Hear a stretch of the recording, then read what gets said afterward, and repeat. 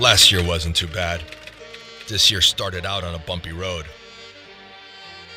I'm gonna need a lot more than street smarts to crack these cases. These New Year mysteries.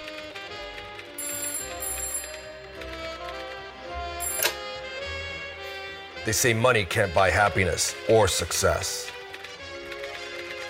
But I've discovered the hard way. You can be blackmailed by money.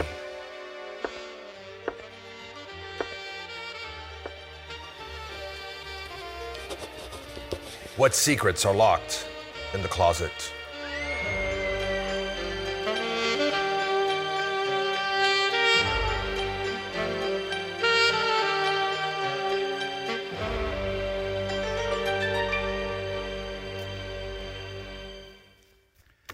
All right. Tyler mentioned earlier, as well as our campus pastors, very, very excited about this series. And I want to talk this weekend about the mystery of money. Because we all deal with money, don't we? Money is a vital part of all of our lives. And I was thinking this week,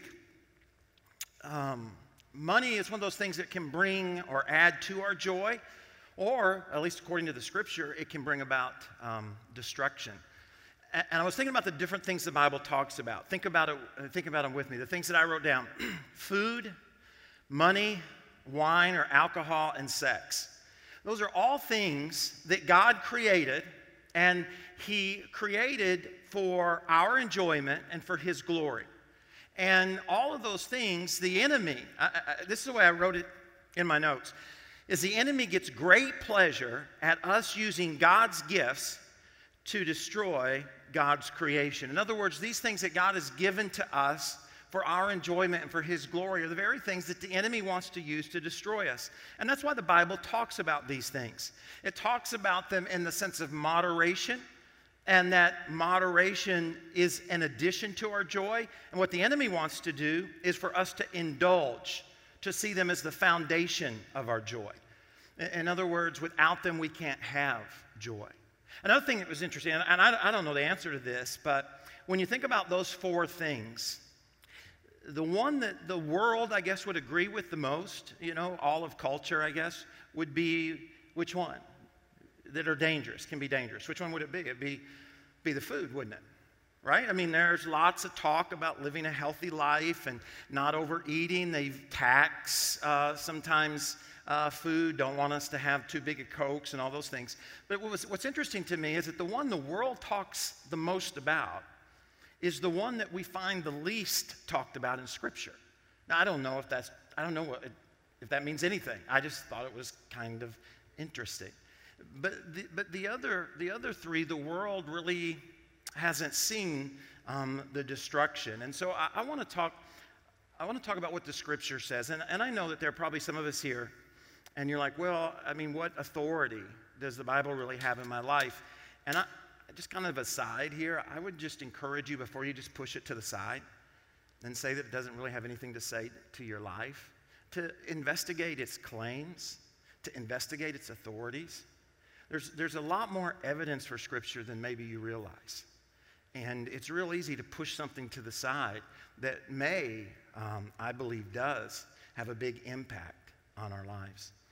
If you want to pull out that outline that you got when you came in, here's what I put in your outline, is that money has the ability to blackmail us. You might think of it like this: to hold us hostage. In all of our lives, we all have, money in common, and it plays different roles. And I wrote this in your notes. What does money pretend to hold hostage? It doesn't really have this authority in our lives according to Scripture, but it pretends to, and therefore it tries to blackmail us. It tries to get us to do things that maybe normally we wouldn't do. It kidnaps in the sense that it says, in order for me to give you this, you have to do that.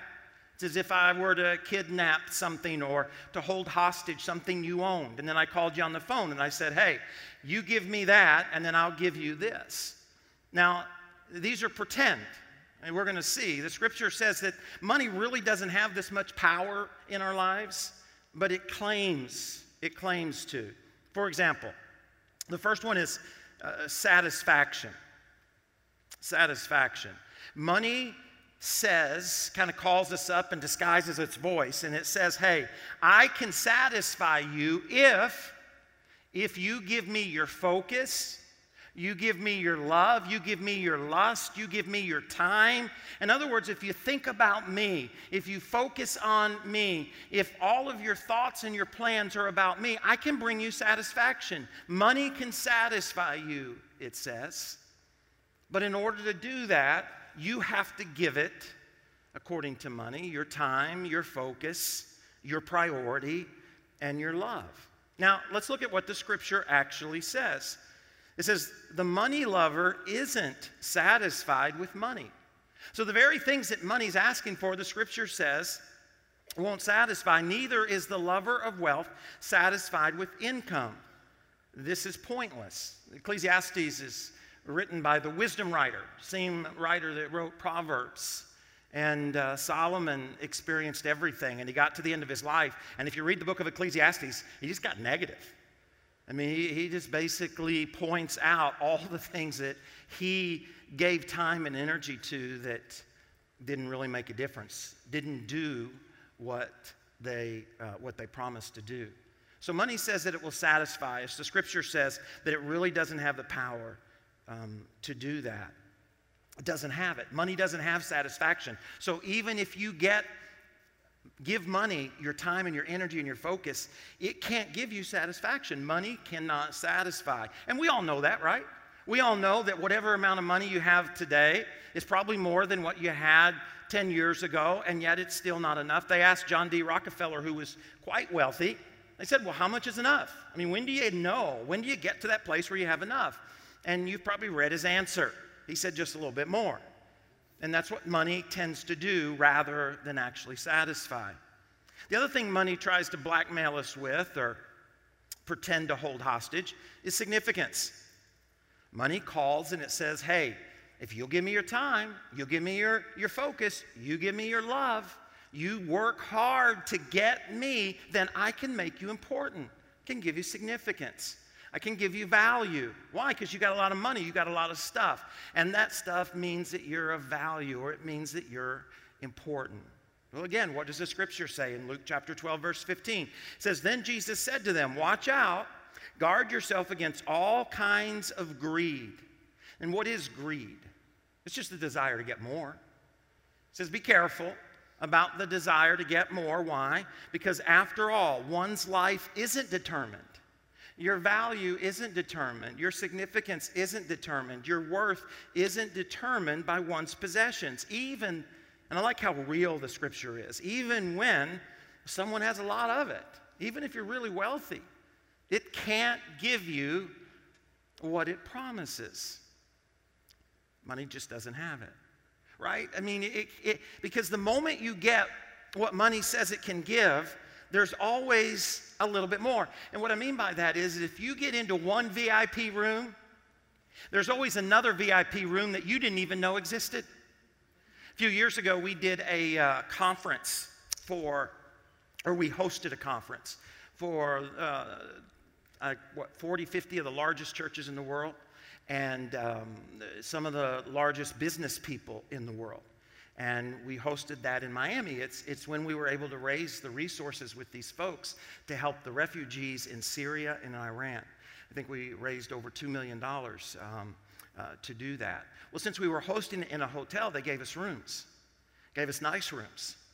But I didn't know. I mean, I was feeling pretty good about the room that they were going to give to us until I realized that inside the hotel, there was another hotel. It didn't have a sign or anything on the outside. It was like a nicer hotel. And I liked my room until I realized there was a nicer room that they were holding back on.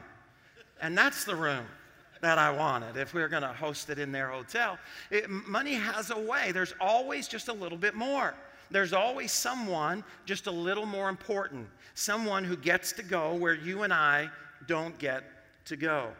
And then the last is security.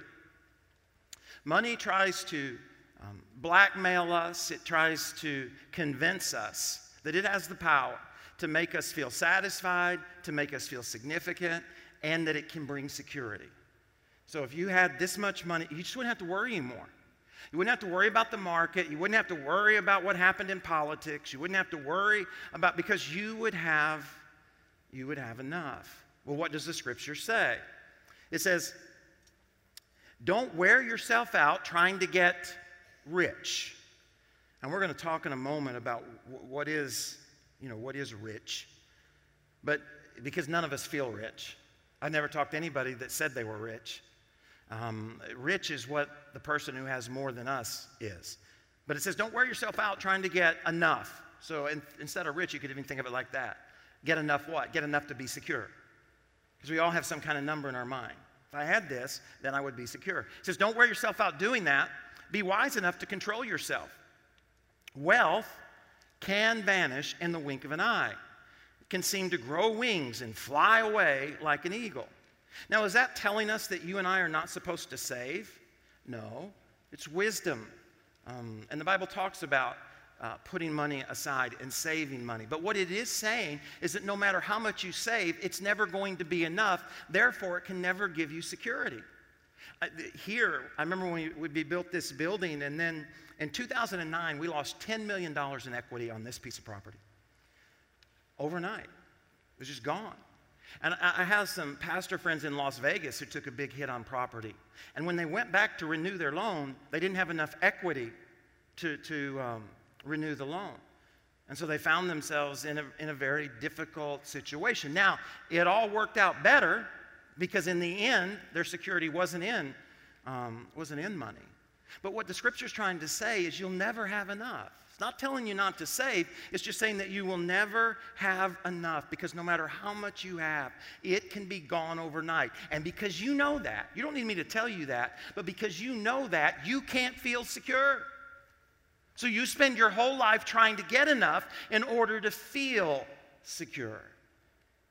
So money pretends to hold significance and to hold satisfaction and to hold security. But it doesn't own those. It doesn't have those. So even when we pay, even when we give money our time and our focus and our energy, and we put all our effort into it, in the end, we're always disappointed because it never turns it over. Never gives what it promises that it has. Now, the second thing I put there in your notes is that money can hold some things hostage.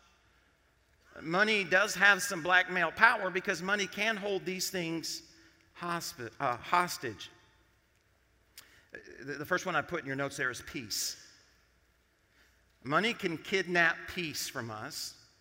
Again, the wisdom writer, Ecclesiastes chapter 5, verse 12 says, those who work hard sleep in what? Yeah, in peace. If it's not important whether they eat a lot or a little. But rich people, and again, what is rich? We'll talk about that. But rich people worry about their wealth, and therefore they cannot sleep. So one of the things that money can keep from you and I is our peace. In other words, our concern for what we have becomes so great that at night we can't sleep, even though it was our hope that if we got money, it would actually give us peace. It would actually give us some sense of security or significance, but it doesn't. The more you have, the more you have to worry about. I remember Steph and I, we were married for several years, and we only had one car. That meant we only had to worry about 4 tires. All right? We only had to get gas for one car. We only had to worry about one car breaking down. Eventually, we became important, and we got 2 cars. All right? We got an old Chrysler minivan, and the transmission was always going out in that thing. But now we had 2 cars to worry about, and we had 2 car payments to worry about, and we had 8 tires to worry about it. I mean, now, am I saying that we shouldn't get 2 cars? No. But what I am saying is that when you and I try to get money to give what it can't give, it creates or robs or holds hostage from us the very thing we were hoping it would give us, which is peace. The more you have, the more stressed you can become. It really depends on whether or not it's you that has it or whether or not you're just a steward of what you have. Because if it's you, then it's your responsibility, right? If you did it within your own strength and your own ability, now you have to make sure that there are 8 tires and 2 transmissions.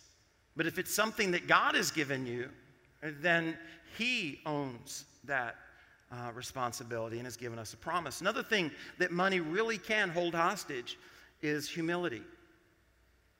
Look what it says in 1 Timothy chapter 6, verse 17. It says, command those who are rich. Command those who are rich with the things of this world, not to be proud. Why? There's a tendency, if you and I have money or we have stuff, to think, well, I'm important. Why? Well, because I did that. It says, tell them to put their hope in God, not in uncertain riches, because God richly gives us everything to, what's that last word? To enjoy. Now, who is rich? It's an interesting, right? It's interesting because nobody really sees themselves as rich. Because if there's no margin in our lives, we would never think we were rich no matter how much money we have. I've heard people who make millions of dollars, but who spend millions of dollars say that they're not rich. They just have a lot of money go through their hands.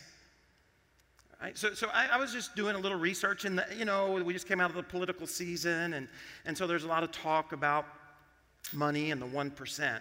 And according to usfunds.com, I'll give you a little quiz here. How much money would your household, not you, but your household, have to make to put you in the top 20% of wealth in the United States? Write it down. Let's see how close you get. All right? How much money would your household, you and your spouse, have to make to be in the top 20% of wealthy people in the United States? If you put down $100,000, you're right, okay? It's $100,000, which is a lot of money. But there are a lot of where two people are working who make that amount of money. So it means you're in the top 20%. There are 80% of the population has less than you do. If your household makes $148,000, you're in the top 10%. And anybody that makes over $500,000 is in the top 1%. We hear a lot about the 1%. We tend to think of them as billionaires, but the reality is, if your household makes over $500,000, then you are in the top 1%. Now, if you broaden that out and you ask yourself worldwide, trying to figure out what is rich, what is wealth, well, all you'd have to make then is $34,000. If you made $34,000, or if you make $34,000, you're in the top 1% of the world's wealthy people. The global median income is $1,225 a year. So the truth is that the vast majority of us, while I may not be wealthy compared to others, we probably qualify for rich. And I just bring that up because we too easily dismiss the truth that is sometimes found in these scriptures. And so it has the ability to rob from us humility. And the reason it does is because because you are somewhere on those numbers, the tendency to look at others and think, you know what, I'm better than this person. If you travel the world to go into a place where they have much less than you, and if you're not careful, you patronize them because you feel sorry for them. And that's called arrogance. And the reason that's so important is because humility is what positions us for God's blessing. So we find ourselves working against what it truly is we desire. So money does have a way to keep from us humility. And when it does, we move not in position to be blessed by God, but actually in opposition to God, according to James chapter 4 and 1 Peter chapter 5. Humility is that key. Let me give you a couple more real quick. Is that money really does have the ability to hold freedom hostage from us. In Luke chapter 12, verse 48, it says, great gifts mean great responsibilities. Greater gifts mean greater responsibilities. So again, the more money, the more resources you have, the more responsibility you have. If you start a business, now you employ people instead of being employed. So now you have what? You have greater responsibility. And if you're doing that within your own strength, you have lost what? You've lost freedom. You're now in bondage to trying to create the resources to take care of the people that now work for you, which causes you stress. And the very thing you were hoping to experience by starting the business is not what you're experiencing. Because money's holding that freedom hostage. You can't go and do what you once did, even though now you have the money, but now you don't have the time. You don't have the freedom. Luke chapter 8:16 says, if you haven't been faithful with worldly wealth, well, who can trust you with true riches? If you haven't been faithful with someone else's property, who will give you your own? No household can serve two masters. Either you'll hate one and love the other, or you'll be loyal to one and have contempt for the other. You cannot serve both God and wealth. In other words, your loyalties can't be divided. Because that's what we want to do. We want to think that somehow God can be important, but also resources can be important. And what Jesus is saying is that that's really an impossibility. Is that whatever is priority in your life is what now controls you. And if money or possessions, stuff, is in control or priority of our life, it takes from us our freedom. We don't have the ability now to be what God's created us to be because money is a cruel master. And then the last one I wanted to share is wealth. Now, you might say, well, Troy, that doesn't make a lot of sense. How in the world can money hold money hostage? Or how can money blackmail money? Well, look what the scripture says. The wisdom writer says in Proverbs 13:11, money gained by cheating others will soon be what? Gone. Money saved through hard work will grow and grow. The NLT translates it like this: wealth from get-rich schemes quickly disappears. Wealth from hard work grows over time. Now, here's what it's trying, I think, to teach us, is that greed is never satisfied. And so when you and I look and we say, man, I would be satisfied, I would be significant, and I would be secure if I had, just a little more, if I had that amount of money, and then we go after that. As quick as we can, however we can, because it's the priority, the focus of our lives. But because greed can't ever be satisfied, then you're not grateful, you're not thankful for where you're at. Why? Because you got to get more. Right? You thought it'd be awesome if one day you could own your own business, but now if you could have 2 locations. Now, is it wrong to have 2 locations? No. But when you and I take shortcuts, what the scripture is saying is that the very desire, the greed, the priority of money will steal from you the ability to have money. Because and if you read all of Ecclesiastes chapter 5, that's basically what it talks about. It says that so many times leaders, business people, lose what they have, and when they do, it hurts the people around them. So money really can rob from us the wealth that God wanted to give to us, because rather than follow God, seek ye first the kingdom of God, and then all these things will be added unto you, Matthew 6:33, we seek what? We seek the wealth. We seek the possessions. And because now they are a priority, it's one of those things that we never are satisfied with, and as a result, we eventually lose what we have. And that's what the wisdom writer here is talking about. Now, it pretends to give us satisfaction and significance and security. It can rob us from peace, humility, freedom, and wealth. But where I want us to end our time is that money, when it's set free, can do incredible things in our lives. So how do we set it free? How do we keep money from blackmailing us? Or how do we keep money from holding us hostage? Because money is not evil. It's the love of money, the scripture I put in your outline. God created the ability to make money. So how does it add to the joy of our lives as opposed to destroying us? How can we experience what we were created to experience?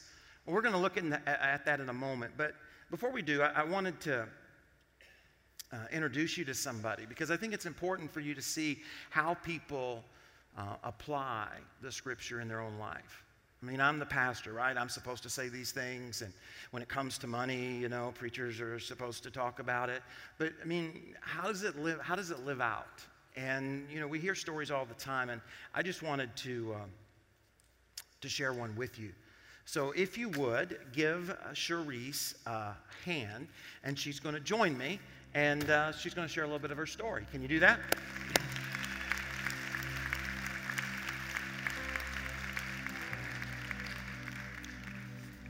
Awesome.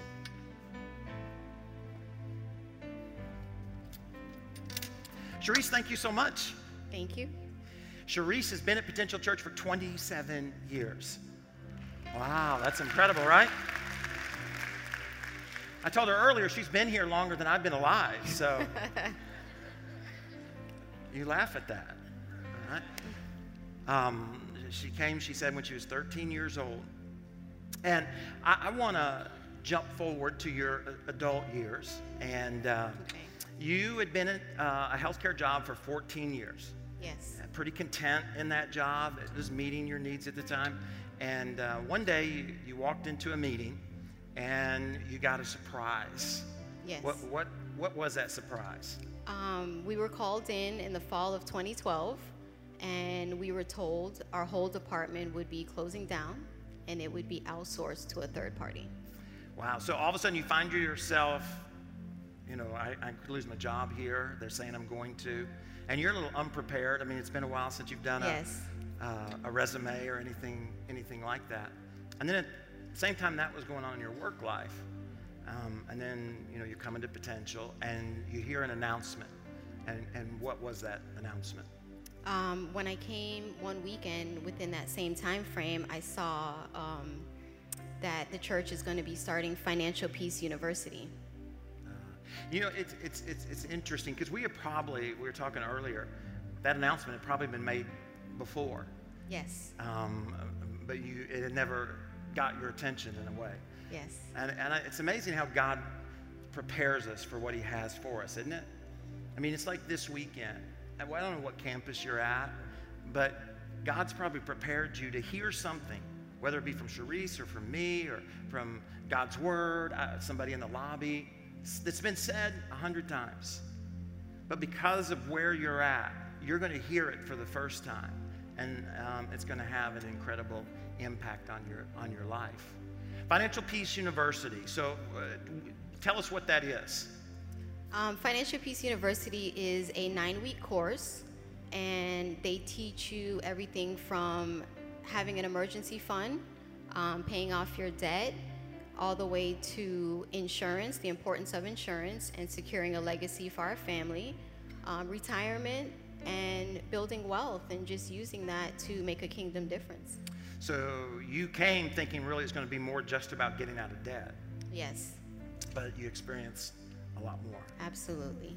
Now, the amazing thing, and one of the reasons I wanted you to hear Charisse's story is, so you go and you learn about budgeting and insurance and all the things that you had mentioned, and then applied it. Yes. And miraculously, tell us what happened. What was supposed to be a 12 to 18 month phase out of my job ended up, by God's grace, I was at the job for an additional 3 years. And within that time frame, I was able to dump and pay off $195,000 in debt. Wow, that's awesome, isn't it? $195,000? Now, I want you to understand that really happened, all right? So when you hear the truth of God's Word and the wisdom of God's Word, it's real stuff. So and that blows me away. 3 years you paid off that debt, and also at the same time you did something for your kids. Yes. The Financial Peace class also gave me an opportunity, you know, during the lesson of college tuition, I was able to prepay my kids' college tuition in full, which gave them a gift of starting their career and their lives in financial peace. And I think you were telling me too, you got life insurance for the first time? Life insurance. I learned the importance of life insurance, you know, just to not take life for granted, that we're not promised tomorrow, and the importance of securing a legacy for my family, just knowing they're going to be okay. Now, you mentioned there at the end, the ability to position ourselves so that we can build wealth and then do something productive with that wealth. Yes. And, the scripture talks about giving. It talks about tithing and stewardship. What did you learn about that, or how did that impact you? Another thing I learned is the importance of tithing. Tithing, putting God first and giving him our first 10. And, the Bible says he challenges us to test him and to give him our first 10, and that we would reap an abundance of blessings. And I've definitely experienced that and more. And now, because you've experienced that, and so many different, when you think of finances, they cover so much of our lives. You didn't just learn it, apply it, and move on. You decided to volunteer for a couple years. Yes. Here at Potential. Yes. with the class, and then you did something a little different. Tell us what that was. At the end of the class, they give us an opportunity to volunteer if we want to come back and volunteer. I did that for a couple years, and God nudged my heart, and he was like, that's good, but I challenge you to do more. I challenge you to bring it out into the community. And did I not only bring it to the community, I really prayed on it. And Potential Church here has a prison ministry. So I decided to actually take it into the prison system, the men's prison system, and teach it there. So you decided that you're going to take Financial Peace University, partnering with the prison ministry here, to Yes. the prison. So you went Yes. to the prison. Inside the prison. Because you're not men's prison. You're not a big person. And when you first decided to do that, not everybody didn't understand that, I guess. Yeah, a lot of people doubted me. They doubted me. They doubted my students. They just said, you're so small. You're a female. You're petite. And why them? And, God doesn't love them any more or less than he loves us. And so, a lot of times when we're challenged and they say we can't do something, it makes us want to do it just to prove them wrong. I remember when I heard that we were teaching Financial Peace University in the prison, I could have been one of those that doubted.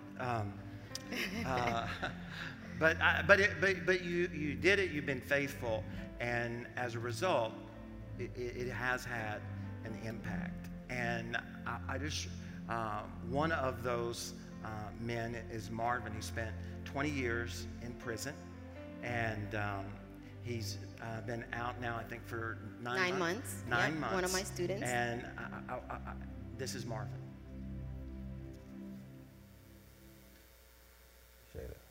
She was appreciated by the guys that she came in contact with. She was an excellent teacher. She had a genuine concern about the people who she was trying to bring this information to. Financial Peace, Sharice, brought this to my attention, and I still carry it with me to this day. That's awesome. Marvin's going to share a little more of his story in the future, as well as some more of Sharice's story. But I just wanted you to hear that what we apply matters. It's not just to hear, but it's to actually apply to our lives. And then the impact that you can have. We're actually beginning a Financial Peace University, not this weekend, but next weekend. You can sign up there in your program or out in the lobby, or you can go online and sign up. It's 9 weeks, and it's, what is it, $99 or something? It's $99 for a lifetime membership. And it's really us partnering with Ramsey's organization, and it's had incredible impact on people's life. Let's give Sharice a hand one more time, and thank you for sharing your story. Awesome, thanks so much. Now, I want to end our time by telling us how we can set money free so that we can experience God's blessing in our lives. 4 things real quick. Here's the first one. Money is set free so that it can't hold us hostage, and so that we can experience satisfaction and significance and security when, first of all, we're grateful. when we're grateful, thankful. Now, what does that mean to be grateful? Because everybody says they're grateful. It means to understand from where your strength has come, where your gift has come, who has provided it for you. I mean it like this. I am grateful for what I do have when I realize that I didn't earn it and I don't deserve it. Okay? Now that's hard to say. And some of you really struggle with that because you worked 60 hours this week. All right? So it feels like you've earned what you have. But I want to show you what the scripture says. Ecclesiastes 5:19. Also, God gives what? What's that next word? God gives wealth, possessions, and power to enjoy those things. And he allows them to accept their lot, talking about us as people, and to enjoy hard work. This is God's gift. So the scripture's clear on this. My ability to produce resources comes from God. Same thing said, we studied about this last weekend in Deuteronomy 8. Remember, the eternal one, your God, he's the one who gives you the power to get what? Well, that's what the scripture says. So I can truly only be grateful when I realize that. Being grateful is not just enjoying what you have, it's realizing that you didn't earn it and you don't deserve it. And I'm telling you, that's not easy to do because everything within my skin knows how hard you worked, I worked. It knows the sacrifices that I have made that others didn't make. And so there is this tendency to want to say, what I have earned. I have worked for. I have done what others would not do. And yet the scripture says that until I'm willing to accept that it is God that has provided the opportunity, that is God that has provided the ability, that is God who has brought that into my life, I truly can't be grateful. Here's the second, is to enjoy it. Money is set free when we not only are grateful for it, but when we enjoy it. Remember I said last week, success is not just about the task of success, but it's the ability to enjoy that success. It's not just about having resources, it's about the ability to enjoy the resources you have.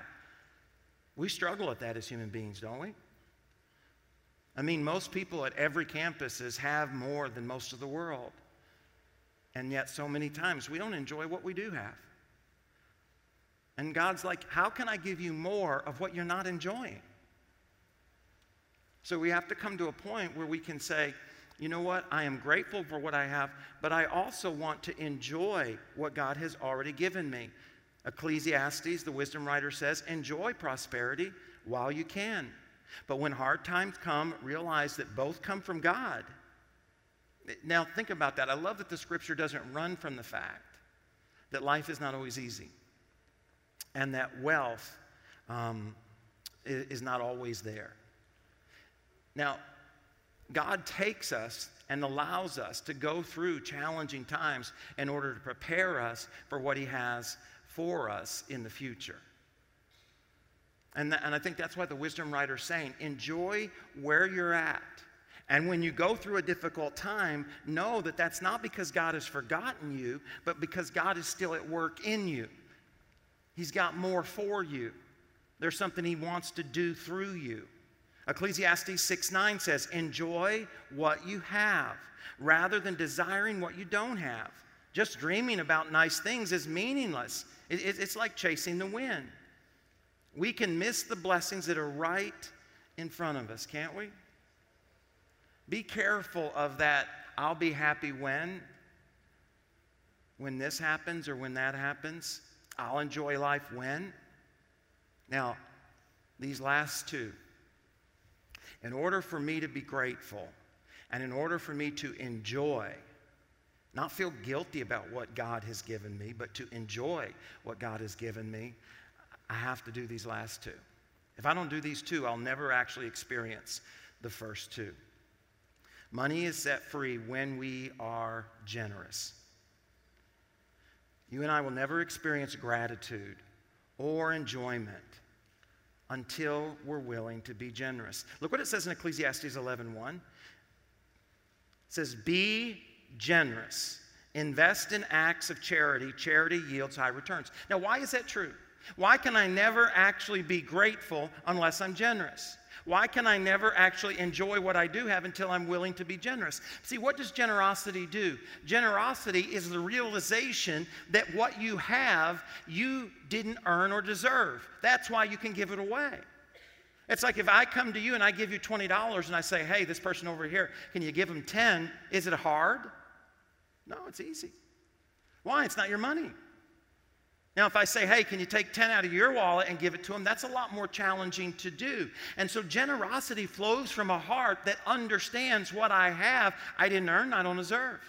You can, and when that's true, you can actually cheer on and celebrate other people's success. See, we struggle sometimes in cheering on other people's success. We say things like this, well, they don't even love God. They're not even Christ followers. They're not even faithful. They don't even do this and they don't even do that. And when you and I say things like that, what are we really saying? They don't deserve it. I do. That means we've never really come to a place of gratitude because we've never really come to a place where we understand, not just say with our words. See, generosity is where the rubber hits the road. You and I can say that we're grateful. We can say that all that we have God has given us. But without generosity, it's just words. It's not truth. Scripture says, enjoy prosperity. And then in chapter 11, verse 1, be generous. Several scriptures I could have put. 1 Timothy chapter 6 says, tell those who are rich, now remember who's rich, in the world's wealth to quit being so full of themselves and obsessed with money, which is here today and gone tomorrow. Tell them to go after God, who piles on the riches we could ever manage, to do good, to be rich in helping others, to extravagantly, I love that word, extravagantly. Say that with me, extravagantly. One more time at all of our campuses, extravagantly generous. If they do that, they will build a treasury that will last, gaining the life that is truly life. They will gain a treasury that lasts. In other words, they will know what life is. It's kind of like this. Let's say that March the 1st, dollar bills were worth nothing because we were going to exchange all the dollars into euros. So March 1, only euros were going to be taken by anybody and your dollars would be worthless. Now, what would be the wise thing to do if that were the case? What would the wise people do? Most wise people would immediately exchange as much money as they could, keeping only what they would need between now and March the 1st. They wouldn't try to get as many dollars as they could. No, they would invest in euros. And the same thing is true when it comes to our spirituality. Is it what are we investing in? Are we investing in the short time in which we are here? Are we investing in the eternity? Where are we putting our treasure? In the dollars, in my illustration, that are not going to be worth anything? Or in the euros, in God's kingdom, that will be of great value? And then the last thing. So we need to be generous, and then we need to honor God. And this is sometimes difficult to do, because what does it mean to honor God? It means to prioritize Him, to make Him the priority of your life. And God has determined how He will reveal that to you and me. Not to Him. God knows if He's priority in my life. So how can I know if God is priority in my life? It's money. Money is the way in which I discover whether or not God has priority in my life. In His Word, He has told me to be generous. And he has told me to give an offering. He's told me to give a tithe. Now, a tithe is not, it's returning to God 10%. That's the starting point of what He's given me. A tithe is not about the vision of a church. It's not about feeding the hungry. It's not, now it does those things. But a tithe is about the revelation of my priorities.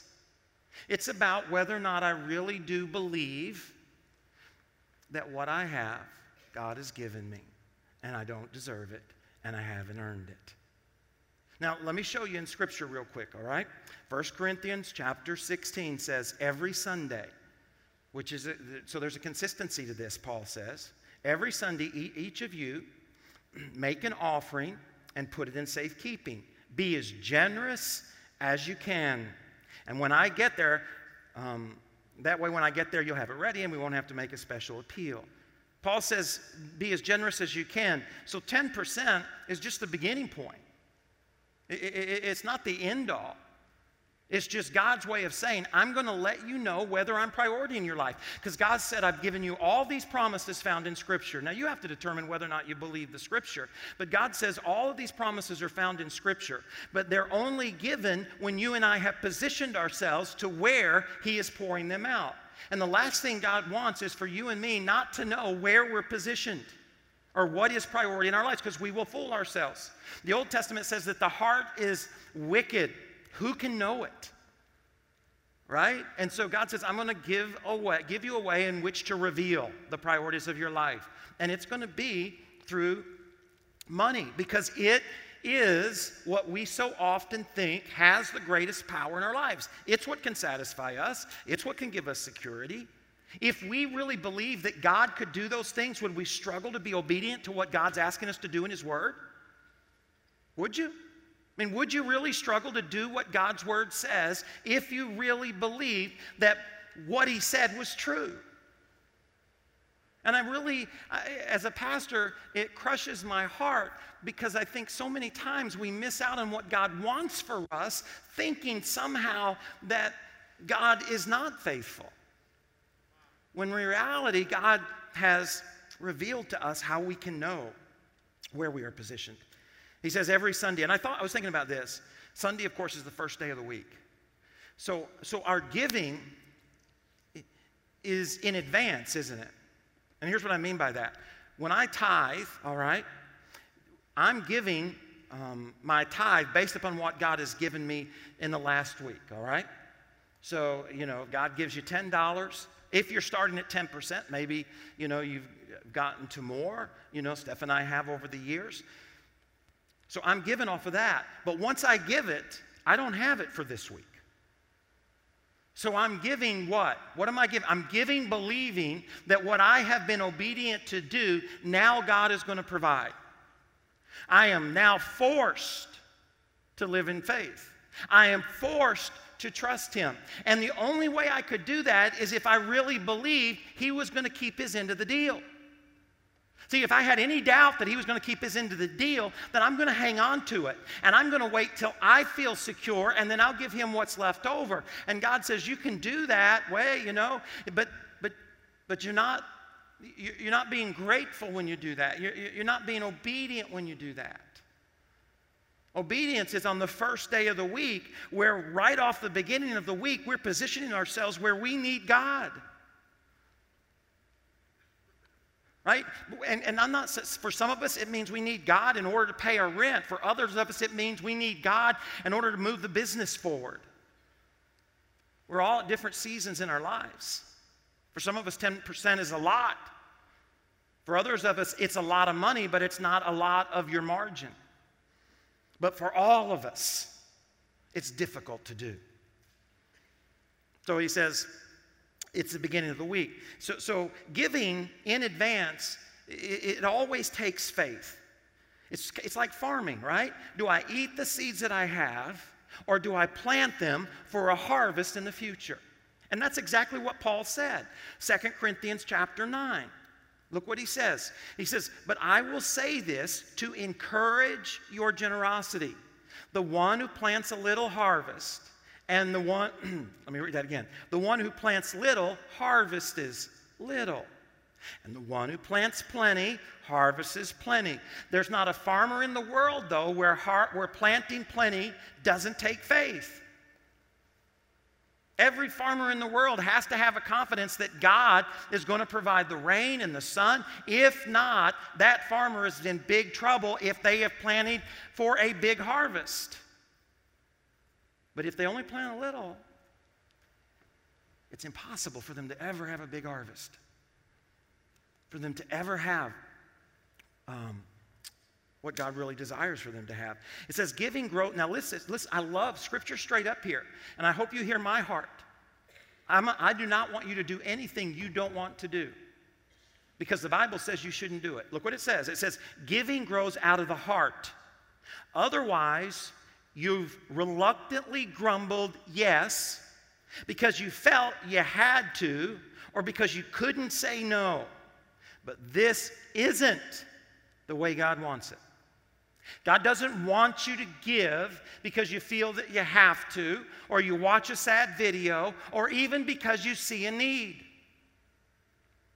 God's desire for us to give as Christ followers is greater than that. Look what he says. He says, but this isn't the way God wants. For we know that God loves what? A cheerful giver. Why? Because the only way you and I can give cheerfully is if we really believe that it is positioning us for blessing. If you don't believe, or if you have doubt that God's actually going to do what he said, then you're going to give with hesitation. You're going to give with fear and trembling. You're going to give with worry and anxiety. And God says, I don't want you to do that. I am the all-powerful, all-knowing, everywhere at one time God. In the beginning, I said, let there be light, and there was light. I created the world. I came to the cross. And if you're going to give, I want you to give because you believe that I am that God, that you have a confidence in that. So nobody ought to ever feel uncomfortable at church when it comes to talking about money, because God gives you an out. He says, if you don't trust me, don't do it.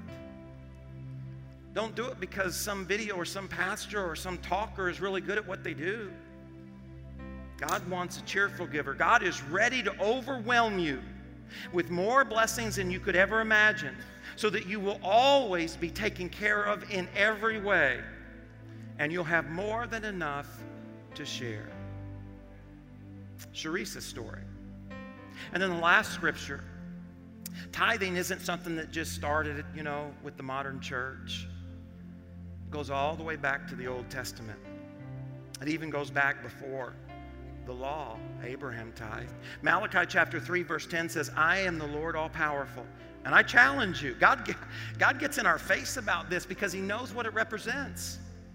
He says, I challenge you to put me to the test.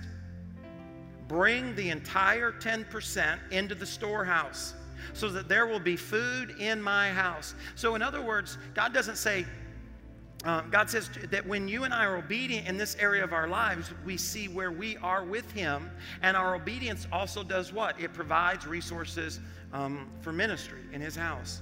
Then I will open up the windows of heaven and flood for you a blessing after blessing.